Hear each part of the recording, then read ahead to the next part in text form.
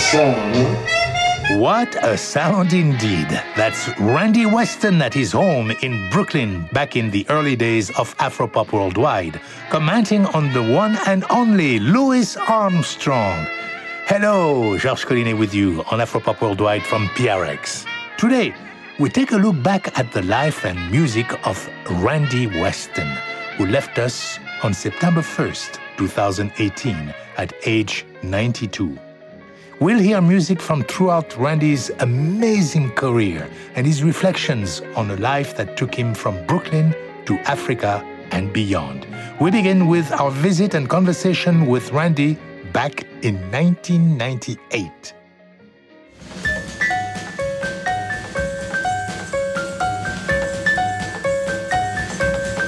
Internationally acclaimed pianist and composer Randy Weston is a gregarious giant of a man with an easy, warm smile. He stands over 6'7". Now in his early 70s, he has energy to put someone half his age to shame. Randy has dedicated his career to Africa, building bridges between America and the continent for over 40 years. Africa surrounds him in his study at home. Books on African culture and history line the walls. Photos and souvenirs from his African travels are everywhere. When asked about how this love of Africa began, he points to photos of his father and mother. They arrange everything. They totally program me. Why do I say this? My father was totally into Africa. He was a great follower of Marcus Garvey, and he always kept in our home many maps, many photographs of Africa when I was a kid. And he always told me about the greatness of African civilization. When I would go to school and I would get the reverse, or I go to the movies, Africa was always a place to be ashamed of. So my dad, he kept many books on Africa. He told me many stories about Africa. So my dad, he really set the stage as far as that's concerned. In addition to that, he made me take piano lessons. Because, you know, when I was 12 years old, I was about 6 foot tall. And I was into sports. I was like to play sports, football, baseball. But my dad, he heard something, but he made me take piano lessons. My mother gave me the black church, see. So from my parents, I was programmed at a very early age. So everything I'm doing now came because of their guidance and their beliefs and their spirituality. And the scene in Bedford-Stuyvesant in Brooklyn, where Randy grew up, was also formative. My memories growing up in Brooklyn was so rich in culture. It was just incredible. You know, we had more jazz clubs than they had in Harlem. Brooklyn had tremendous ballrooms. They had theaters where you have live acts and live orchestras. You could find organ trios and little bars on the corner. That was during the time that there were no discos and no television sets, so everything was live. And the African-American community was a collection of African people from different parts of the world. So you had people from the southern part of the United States, had people directly from Africa, you had people from South America, the Caribbean. So it was a wonderful mix. Here's Randy Weston's tribute to his neighborhood, a composition called African Village, Bedford-Stuyvesant 1, from his 1992 album, The Spirits of Our Ancestors.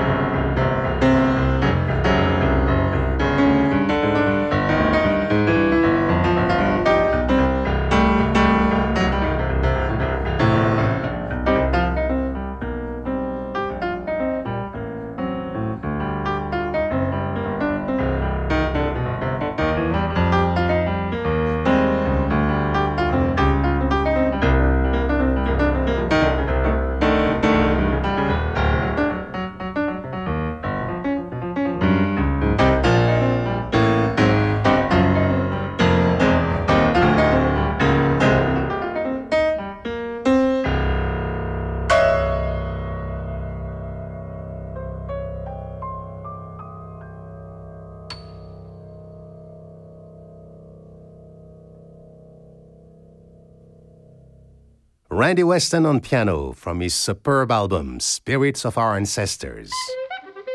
Georges Collinet with you on Afropop Worldwide. Today we have the pleasure of spending the entire program reminiscing with Randy and listening to his music.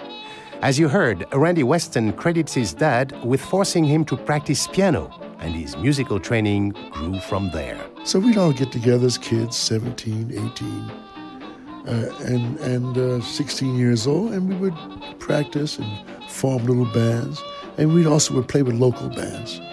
So we got used to reading music, got used to playing different kinds of music. And at that time, we had African-American musicians clubs at that particular time. So these were clubs that we had, and one in Brooklyn, one in Harlem, and throughout the African-American community, because that was during a time of serious segregation. And these clubs are really great because you can meet the older musicians, and they would advise you what to do, how to change a mouthpiece, what piano tune to get. You know, if you're going to play at this particular club, make sure you get $2, don't get $1. But this wonderful contact with the elders that we had. New rhythm captivate me, hot tempo stimulate me, hold everything, swing brother swing, don't stop dilly-dally, get going on Rhythm Valley, can't help but sing, swing brother swing. All the best musicians had to come to New York, you see. So between Manhattan and Brooklyn, we heard the best. Whether it was a Charlie Parker, or William Lyon Smith, or Dizzy Gillespie.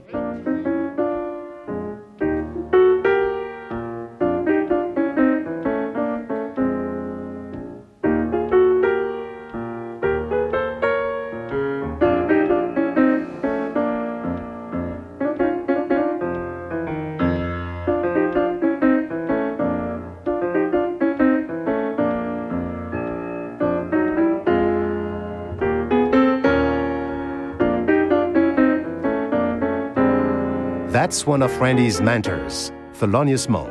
Another idol was Art Tatum. Now, Tatum, I mean, when I heard him in the 40s, he frightened me.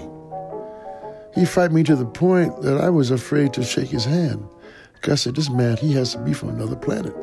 It's impossible for a man to play a piano like this with no effort. I mean, enormous, you know. And then I've been playing him lately, and he sounds greater now than he did 30 years ago. I said, well, now, how could this guy play such advanced music? A few centuries out of slavery, his family.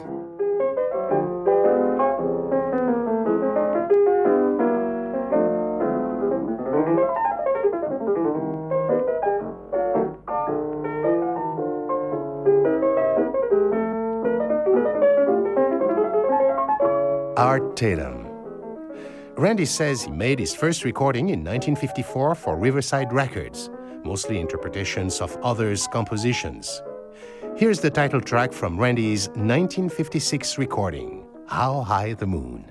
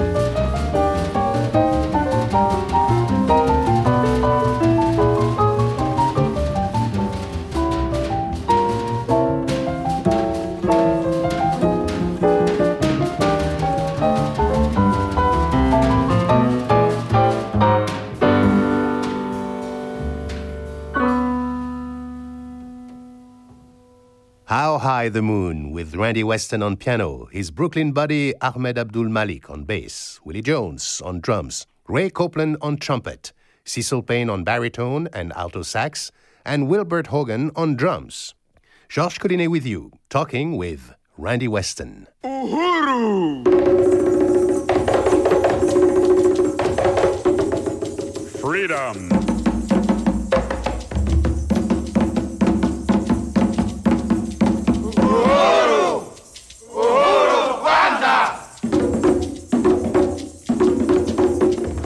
Freedom. Freedom first.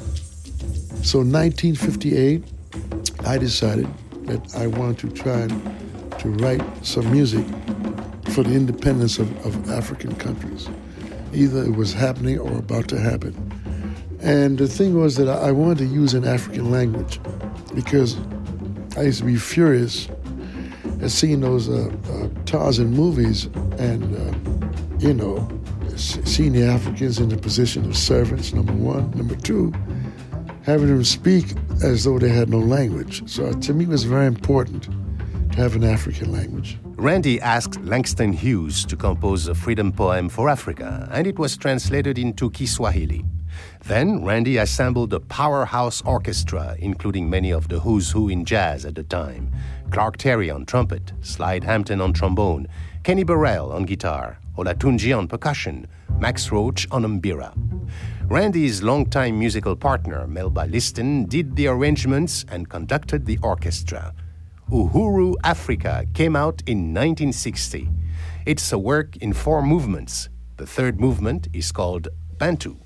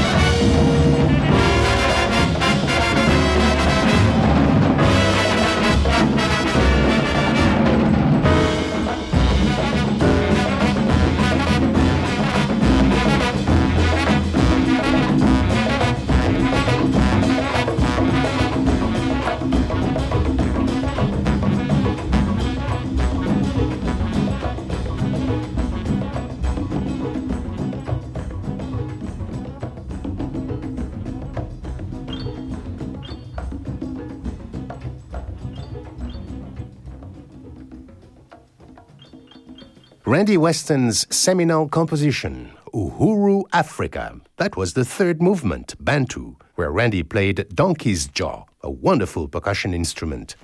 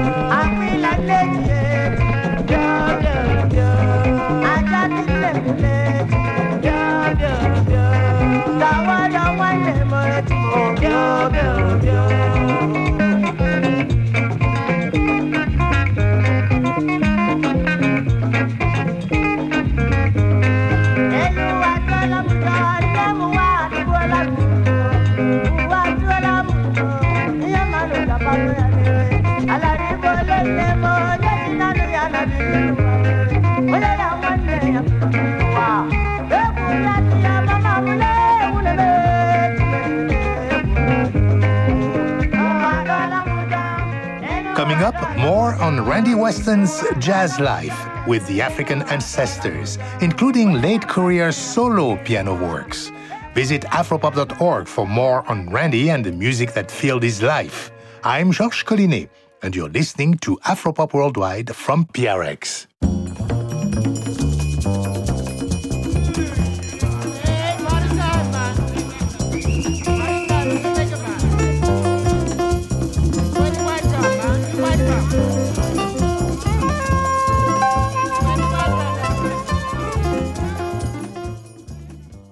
Randy Weston wrote a piece dedicated to Bobby Benson, named after his club in Lagos, Cabin Bamboo High Life. This song came out on Weston's 1964 album, High Life.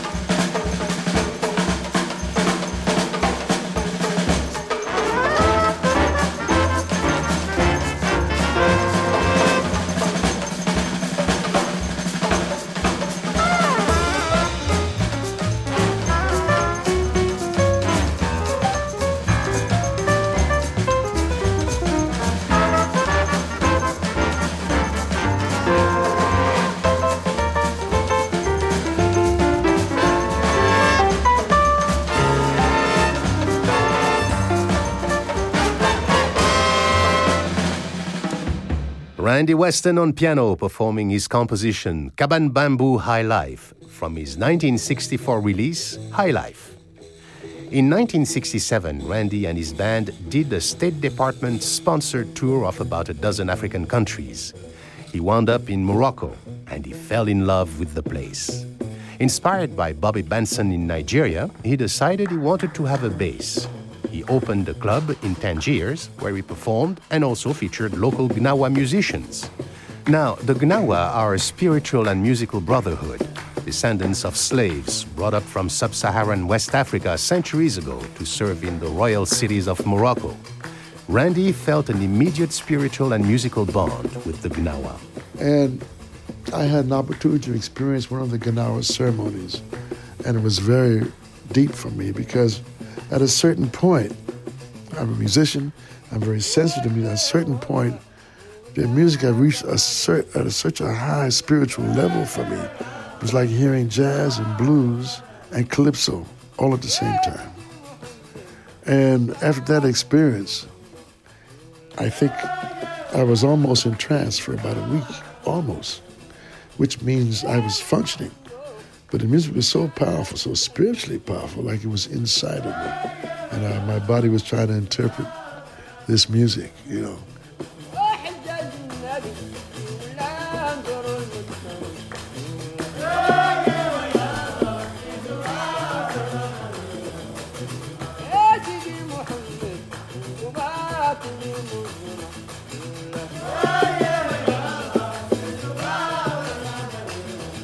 That's from a Grammy-nominated album of Gnawa master musicians that Randy produced. Randy's experience with the Gnawa has made a deep, lasting impression in his art. Listen to this beautiful classic from the Weston repertoire, Blue Moses.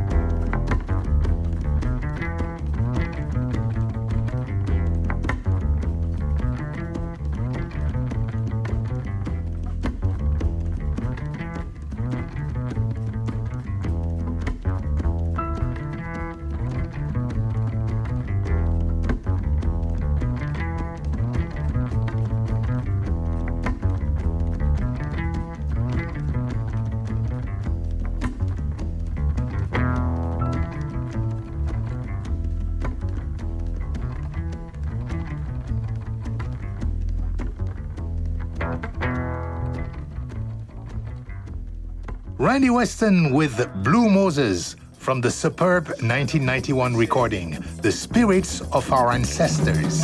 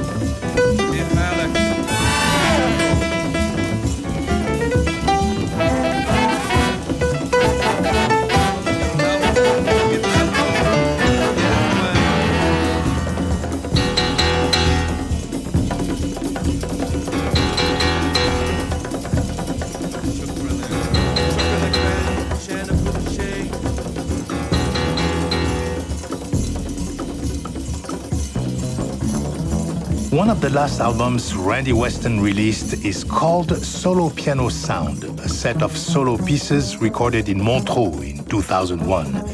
In the album notes, Stanley Crouch writes, Weston has the biggest sound of any jazz pianist since Ellington and Monk, as well as the richest, most inventive beat, but his art is more than projection and time. It's the result of a studious and inspired intelligence. I like that. Here is Beef Blues Stew.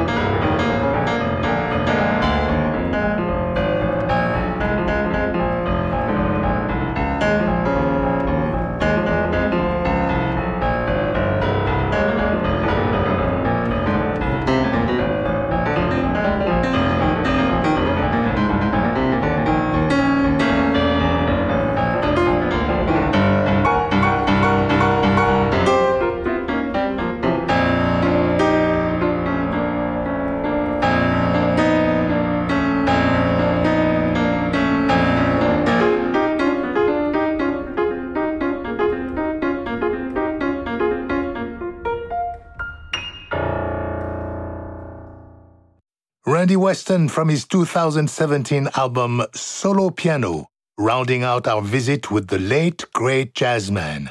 Take a cue from Randy, who liked to say, "We're all standing on the shoulders of our ancestors, so call them up, praise them, Randy was a true friend of Afropop, and we miss him every day.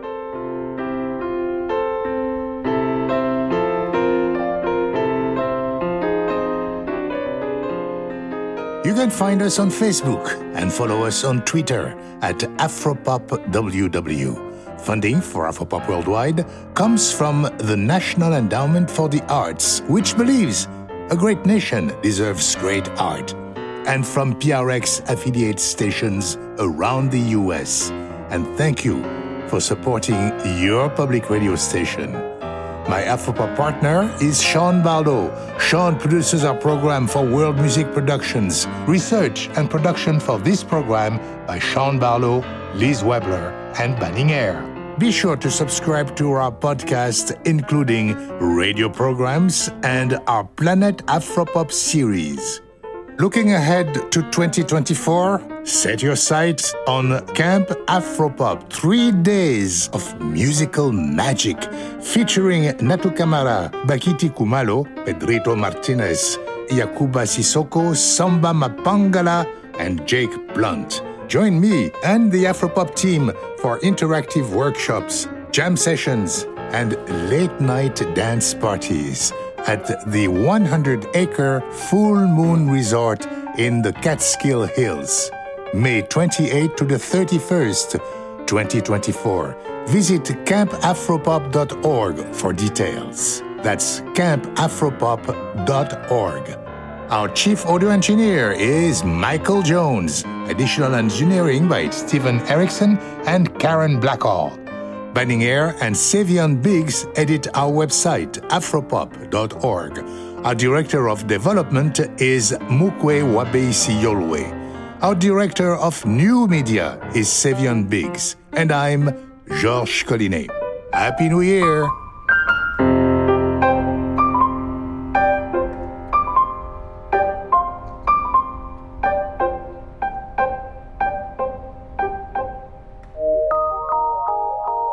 PRX.